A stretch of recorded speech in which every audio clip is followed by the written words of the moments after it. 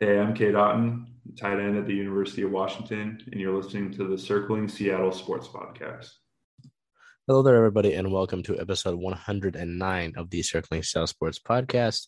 I'm your host, Charles, as always, and today we are getting into, today we're getting into a good amount of news here. As always, I feel like the last time we had slow news was, maybe the spring of this past year, man.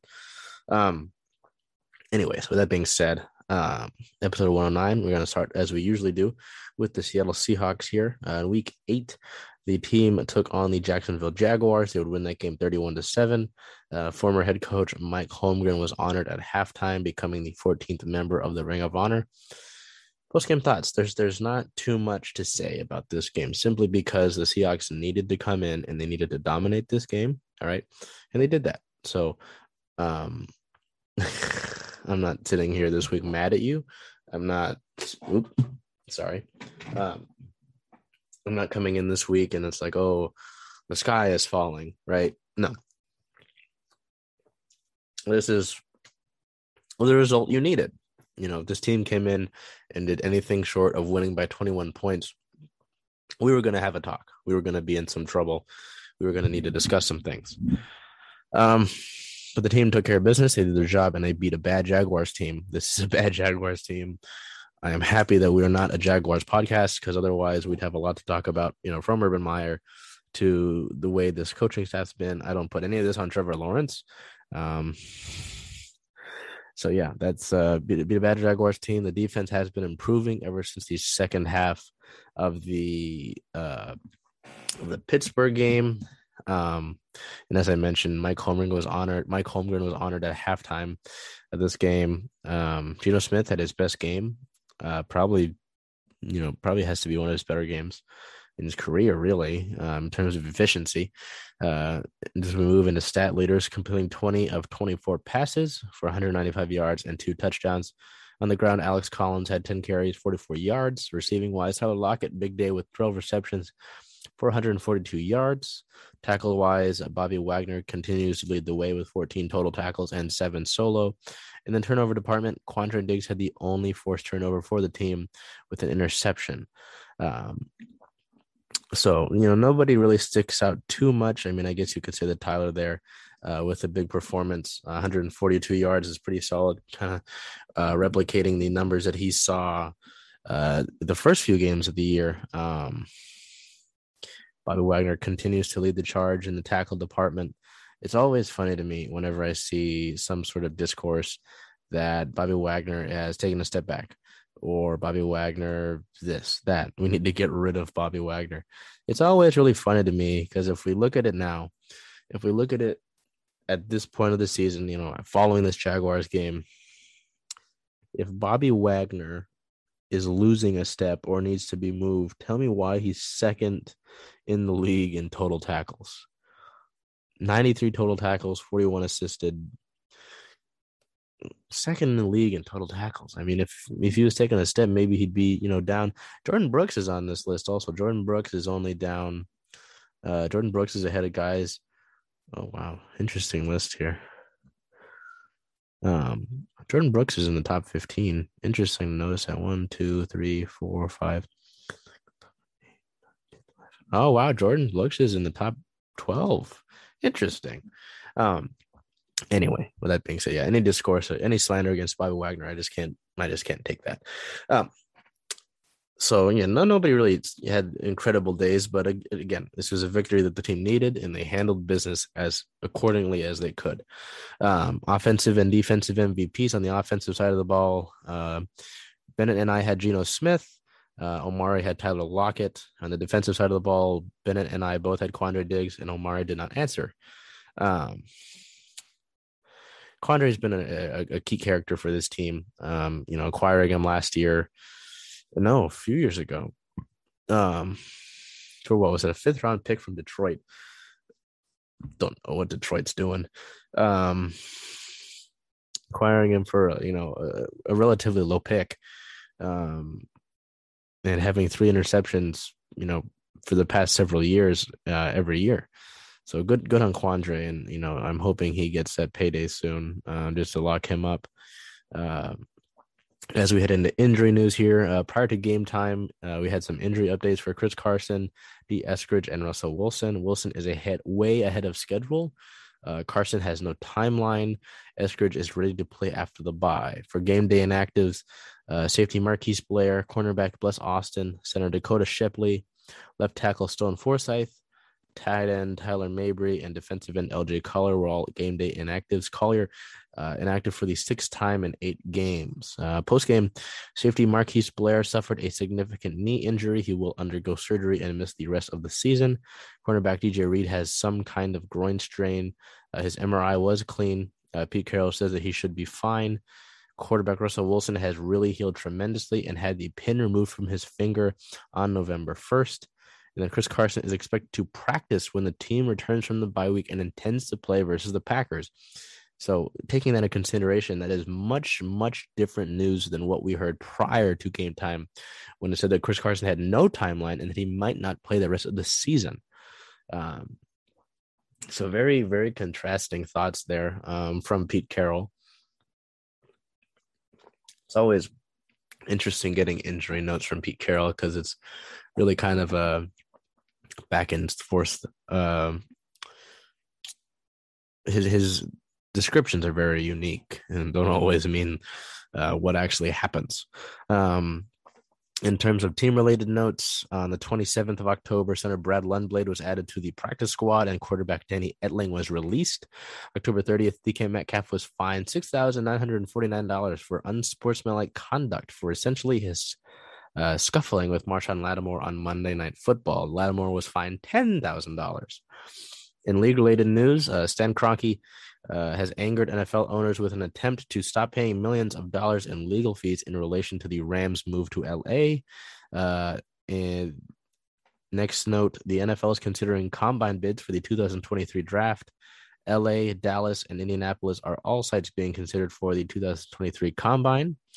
The NFL is moving up when coaches can be interviewed. The NFL will allow teams to interview head coaching candidates during the final 2 weeks of the regular season.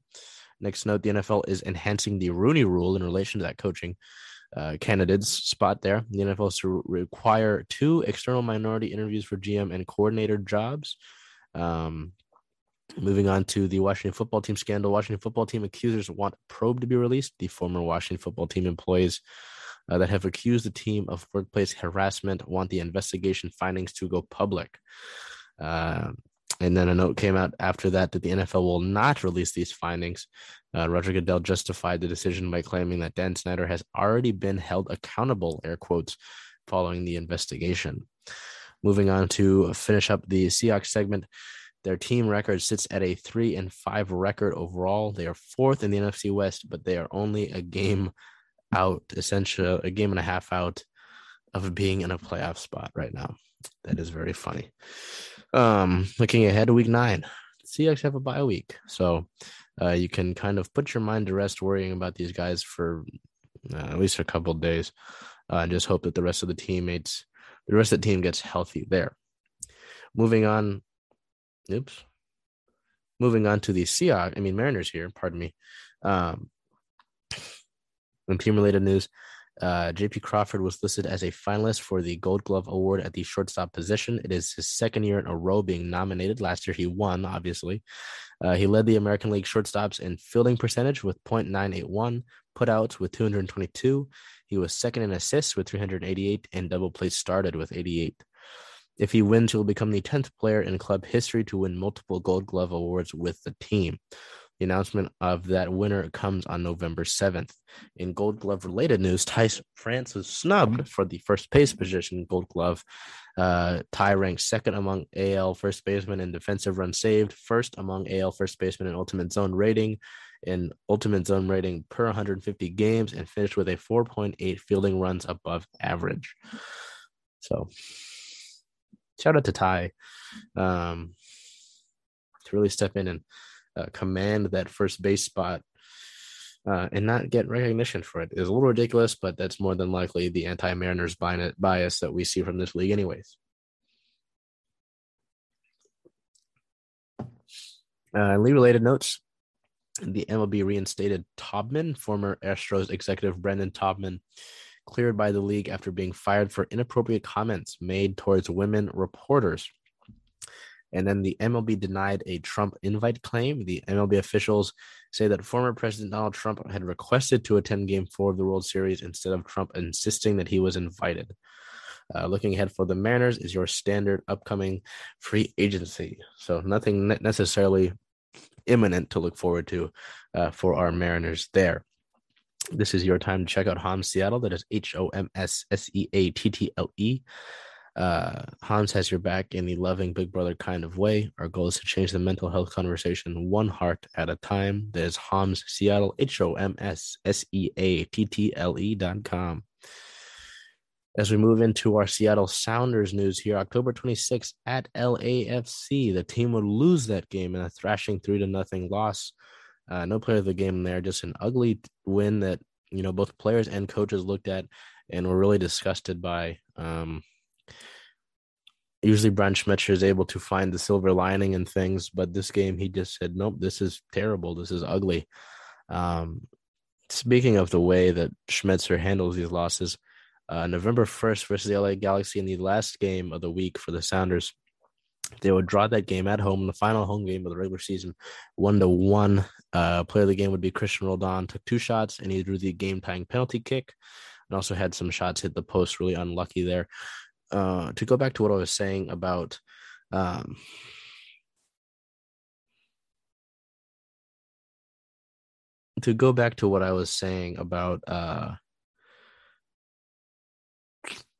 where am I? Where's my head at?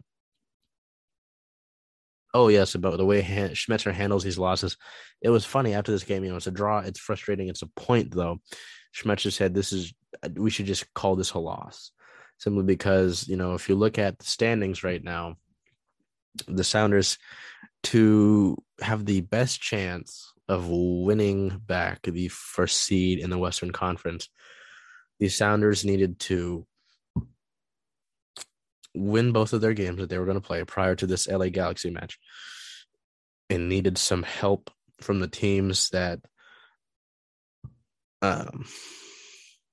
both Colorado and Sporting Kansas City were playing. And now you draw this game, and if we're looking just at KC is playing Austin, which is arguably the worst team in the MLS, right? They're playing Austin, and then after that, they're playing who was Kansas City? I had it in my brain. Oh, Real Salt Lake, pardon me. So more than likely you're going to end up with the second seed in the Western Conference, but it would have been really great to ensure that the Western Conference playoffs go through Seattle, and you had the opportunity to, control that and make sure that that happened, right? If you just take care of business and win your games. In the past 5 games, these Sounders have not won a game. They're all losses or ties. That's not good. It's not good form going into the playoffs right now with one game to play next. And, the form at home this year has not been ideal. Lots of draws and lots of losses. So, it's just kind of frustrating right now. Good to get some of the guys back. Jordan Morris returned in this game, and he was in the game for a little bit. Nico Ladero came back after coming off the bench last game against LAFC. Brad Smith did the same. And Raul Ruidiaz scored that penalty kick that Christian Roldan drew.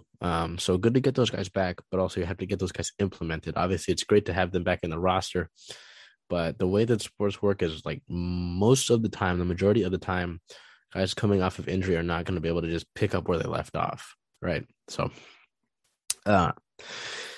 heading into team notes, the MLS award nominees were announced. For the MVP award, João Paulo was the Sounders representative.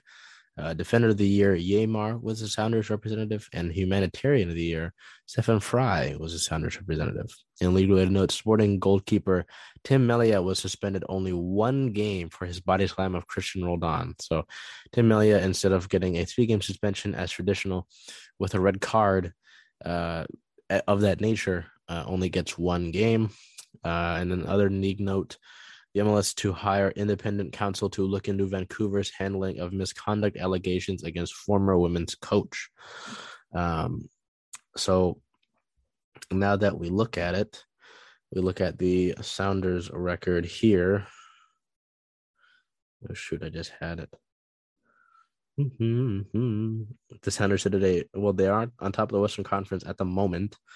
They sit at a 17-win, 8-draw, 8-loss record with 59 points, 1 above Sporting Kansas City. Looking ahead, they will take on the Vancouver Whitecaps on the road on November 7th with a 3 p.m. PST kickoff in the final game of the regular season. That is Decision Day, which is a very big day to figure out seeding and all that sort of stuff. No Storm news for you at the current moment. The next piece of news that we have would be Maestro Athletics. Shout out to Maestro Athletics. That is MAESTROATHLETICS, Maestro Athletics. Go and check them out. They've always got new stuff cooking. I know they're working on some stuff right now, and I won't reveal it, but go and check those guys out. Heading into our Seattle Kraken news, on October 26th versus the Montreal Canadiens, the Kraken would win 5-1. Player of the game would be Brandon Tanev with 2 goals, 2 points, a 3+- and 3 shots on goal. October 28th versus the Minnesota Wild, Seattle would win that game 4-1. Player of the game would be Hayden Fleury with 2 goals, his first multi-goal game of his career. So congratulations to Hayden there. October 31st versus the New York Rangers, the Seattle Kraken would lose that game 3-1. Player of the game would be Jordan Eberle with the only goal for Seattle.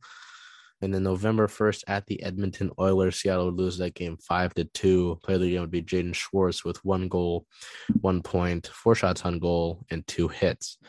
So to look at those past 2 games, to look at New York and Edmonton, those are already good teams. You know, New York's got Adam Fox, Chris Kreider, Alexis Lafreniere, Edmonton. Oh, and don't forget Igor Shesterkin. Oh God, their goalkeeper is insane. But then Edmonton, you look at Connor McDavid, just Connor McDavid, outside of everybody else. Both Edmonton and New York are good teams. Okay, and the trend in these past 2 games, it seems, is that Seattle's putting up a lot of opportunities. And there's getting a lot of just near misses. In the New York game, there was the goal that would have equalized it late in the 3rd period. Just creeped toward the line and then got knocked away. You know, it's a matter of inches, mere inches, and Seattle just was unlucky. So Jaden Schwartz said it best after the game. He said that, you know, eventually you keep hammering away, eventually you're going to get some of these to bounce the right way. So it's exciting to see this development happening. Just my biggest issue right now was the power play. Seattle is 30th in the league in power play. I believe we're 1 for 29 this season, which is bad. If you can do math, 1 out of 29 is not a high number, not a high percentage. So power play is really where they're struggling right now. I know after the New York game and the press conference, Dave Haxtell said that, you know, he feels like they're taking a turn. Just got to finish them. And obviously that's a big deal, is the finishing part. So in terms of injury news, on October 31st, assistant coach Paul McFarland and forward Jared McCann have entered the NHL's COVID-19 protocol. Both missed the Rangers and Oilers games, these past 2 games. In league-related news, the Chicago Blackhawks scandal developed over the past week. Joel Quenneville resigned as Panthers coach after meeting with Gary Bettman amid the Blackhawks sexual assault scandal. General manager Stan Bowman and other executives of the will no longer run the organization after an investigation found a failure to report sexual assault. Bowman stepped down as general manager of the U.S. men's national hockey team as well. NHLPA head Donald Fair apologized to Kyle Beach, who revealed himself as John Doe in the Blackhawks 2010 sexual assault scandal. And then the NHL commissioner defends the NHL. Gary Bettman justifies the punishment that the league handed down to Chicago regarding its sexual assault cover-up. So that part is not a good look for the NHL as a whole. Looking at the Kraken record, they sit at 3 wins, 6 losses, 1 overtime loss, totaling 7 points. The team sits at 8th in the Pacific Division at the current moment. Looking ahead, they will come back home on November 4th to play the Buffalo Sabres at 7 p.m. Pacific time. And then November 6th at the Arizona Coyotes, they will travel down to Arizona with a 7 p.m. Pacific time puck drop. Moving on to our Reign here. On October 30th, the Reign played their final regular season game of the year at Kansas City NWSL. Excuse me. And they would win that game 3-0. Player of the game would be Eugenie Le Sommer with 2 goals. And then the other note was that Kansas City announced that their team's name going forward would be the Current. So Kansas City changes their name from Kansas City NWSL to the Kansas City Current moving forward. For the injury report against Kansas City, the only person out was Sam Hyatt with COVID protocol. And nobody was listed as questionable. In league-related news, Kansas City will build the first stadium in the U.S. specifically for an NWSL team. Next note, the NWSL meets the NWSLPA's demands. The league agreed to meet all the union's demands following cases involving federal verbal abuse and sexual coercion of players. Next note, Washington Spirit executive Larry Best resigned amid ongoing controversy around the franchise's workplace culture. The Reign finished out the year. Oops. I have to make sure this is accurate. I don't like... Yes, 13 wins. With the Reign finished out the year with a 13-win, 3-draw, 8-loss record. Second in the league with 42 points. Looking ahead, with that win against KC, the Reign locked up the second seed in the NWSL, and they will get a bye week, and they will play a home semifinal game on November 14th. I implore you, I'm giving you notice now. When this comes out, it'll be November 2nd. This match is on November 14th. If you have the time, please make your way out to Shaney Stadium. That game, November 14th, it'll either be at noon or at 2:30 p.m. I'm giving you time to plan this. Please support your professional women's soccer team. They've got a load of talent. And this is their best shot at winning it all in a long time, more than likely since when they played in Seattle. So if you have the time, please make your way down and watch these women play. No Sonics news, no Dragons news as we move into UW Athletics here. In Pac-12 and general college news, Washington State arranged a meeting with Nick Rolovich and an immunologist who said that the now fired coach asked about Bill Gates' involvement in the vaccine. So I don't need to say anything regarding Rolovich, right? I feel like everything that's needed to be said about that guy has been said. But it's just funny to hear about the guy that he was and the fact that he gave up $3 million of some stupid ideology. Anyway, in UW football news, the last week they played at Stanford on the farm, pardon me, is how they refer to it down there in the Bay. The Huskies would win that game 20-13. Another ugly win coming in the form of a comeback. This was the Huskies' first win at Stanford since 2007, snapping a 6-game losing streak. And the theme of this game was really that new faces made big impacts. Jalen McMillan, Carson Bruner, and then Zio Tunuwofi. Apologize if I botched that. But yes, the main point was that these new faces, these younger guys who were getting playing time in lieu of upperclassmen suffering season-ending injuries, and we'll get to the injury news here in a second, but those guys really stepping up and making a big impact was the theme of this game against the Cardinal. As we get to game leaders here, passing, Dylan Morris led passing with 17 completions on 25 attempts for 146 yards and 1 touchdown. Rushing wise, Sean McGrew led on the ground with 19 carries for 114 yards. Receiving wise, Jalen McMillan had 6 receptions for 84 yards and a touchdown. Right. I meant to pause the recording and I hit stop because I'm smart. So I'm hoping this works out correctly. Where were we? Jalen McMillan led with 6 receptions for 84 yards and a touchdown. Tackles wise, Carson Bruner led the way with 15 total, 11 solo, 1 sack, and 1 tackle for loss. In the turnover department, 3 Huskies had turnovers. Savell Smalls had 1 fumble recovery. Jackson Sermon had 1 interception, and Brendan Radley Hiles had 1 pick as well. The team sits at a 4-4 record. They are 3rd in the Pac-12 North. They still remain unranked. But oh no, I'm getting my head of myself. Injury news of outside linebacker Ryan Bowman joined middle linebacker Edifon Ulufoshio and running back Richard Newton on the list of players with season-ending injuries.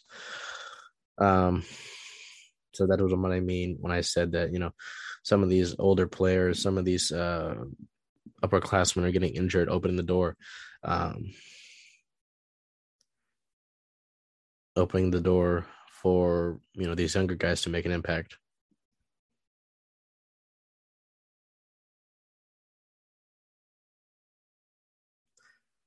Oh, yes. And then team-related news, Peyton Henry was honored as the Pac-12 Special Teams Player of the Week.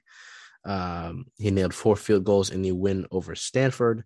And then Carson Bruner earned Pac-12 Defensive Player of the Week and Pac-12 Freshman Player of the Week for football. Looking ahead, the Huskies play a big game on November 6th versus number 7 Oregon. That is a big game. Not entirely sure if we've got the time set for that. Let me take. I'm pretty sure we do, but I don't have it marked here. Let me make 100% sure. That's a big game.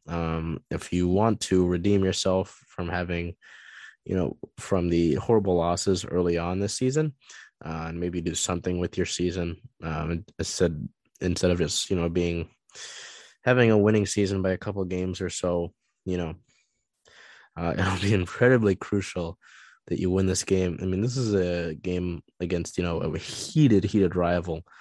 And somebody that you really haven't really, I think the last time we beat Oregon was the 70. I think it was a 70-point game. But this game is at 4:30 p.m. Pacific time. So shoot. Yeah, that is a big game. That is a very big game. As we head to just a note on men's basketball. Men's basketball plays a game on November 4th versus Central Washington. That is an exhibition game. Moving over to men's soccer on October 28th, the men's soccer team played Cal in a no contest due to weather. It was pouring, and it basically made the conditions unplayable. October 31st versus Stanford, the team would draw 0-0, so no play of the game there. The Huskies men's team sits at a 12-win, 1 draw, 1 loss record. They are ranked 2nd in the country and 1st in the Pac-12. Upcoming games November 4th at UCLA and then November 7th at San Diego State.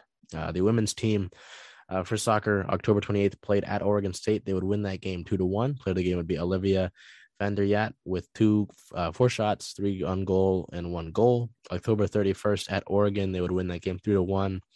Player of the game would be Summer Yates with 1 goal on 4 shots, 3 on goal. So the women's team goes down and takes care of business against the Oregon schools.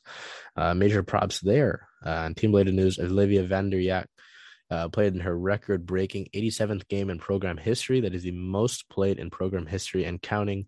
That 87th coming in the game against Oregon. The women's team sits at 6 wins, 7 draws, and 4 losses. They're unranked nationally and 5th in the Pac-12 at the moment. Their upcoming game is November 5th versus Washington State. And the volleyball team, October 29th, they played at USC. They would win that game 3-1. Player of the game would be Samantha Drexel with 24 points. And then October 31st at number 16, the UCLA, the Huskies would lose that game in a clean 0-3 sweep. The volleyball team sits today 16-4 record. They're 8th ranked nationally, second in the Pac-12 in the moment because UCLA takes over that number 1 spot. And the next few games are November 5th versus Arizona State and November 7th versus Arizona. So I'd say a bounce back week for Seattle sports after having a couple past 2 weeks that weren't as fun. Seahawks win. Sounders. Kraken have some wins there. The Rain win in a big game. The Rain win a big game. Football, UW football wins. Men's soccer, not so much. UW women's team win both of their women's soccer wins both of their game, and volleyball wins 1 of 2. So overall, a better week, I'd say. With that being said, I want to thank you guys. I'm hoping that I didn't screw up the audio file today, and not entirely sure who will be recording this next week's episode. But I'll have to find out about that. Otherwise, the show will be back on November 9th, as per usual, every Tuesday. With that being said, you have a good rest of your night, good rest of your day, good rest of your week.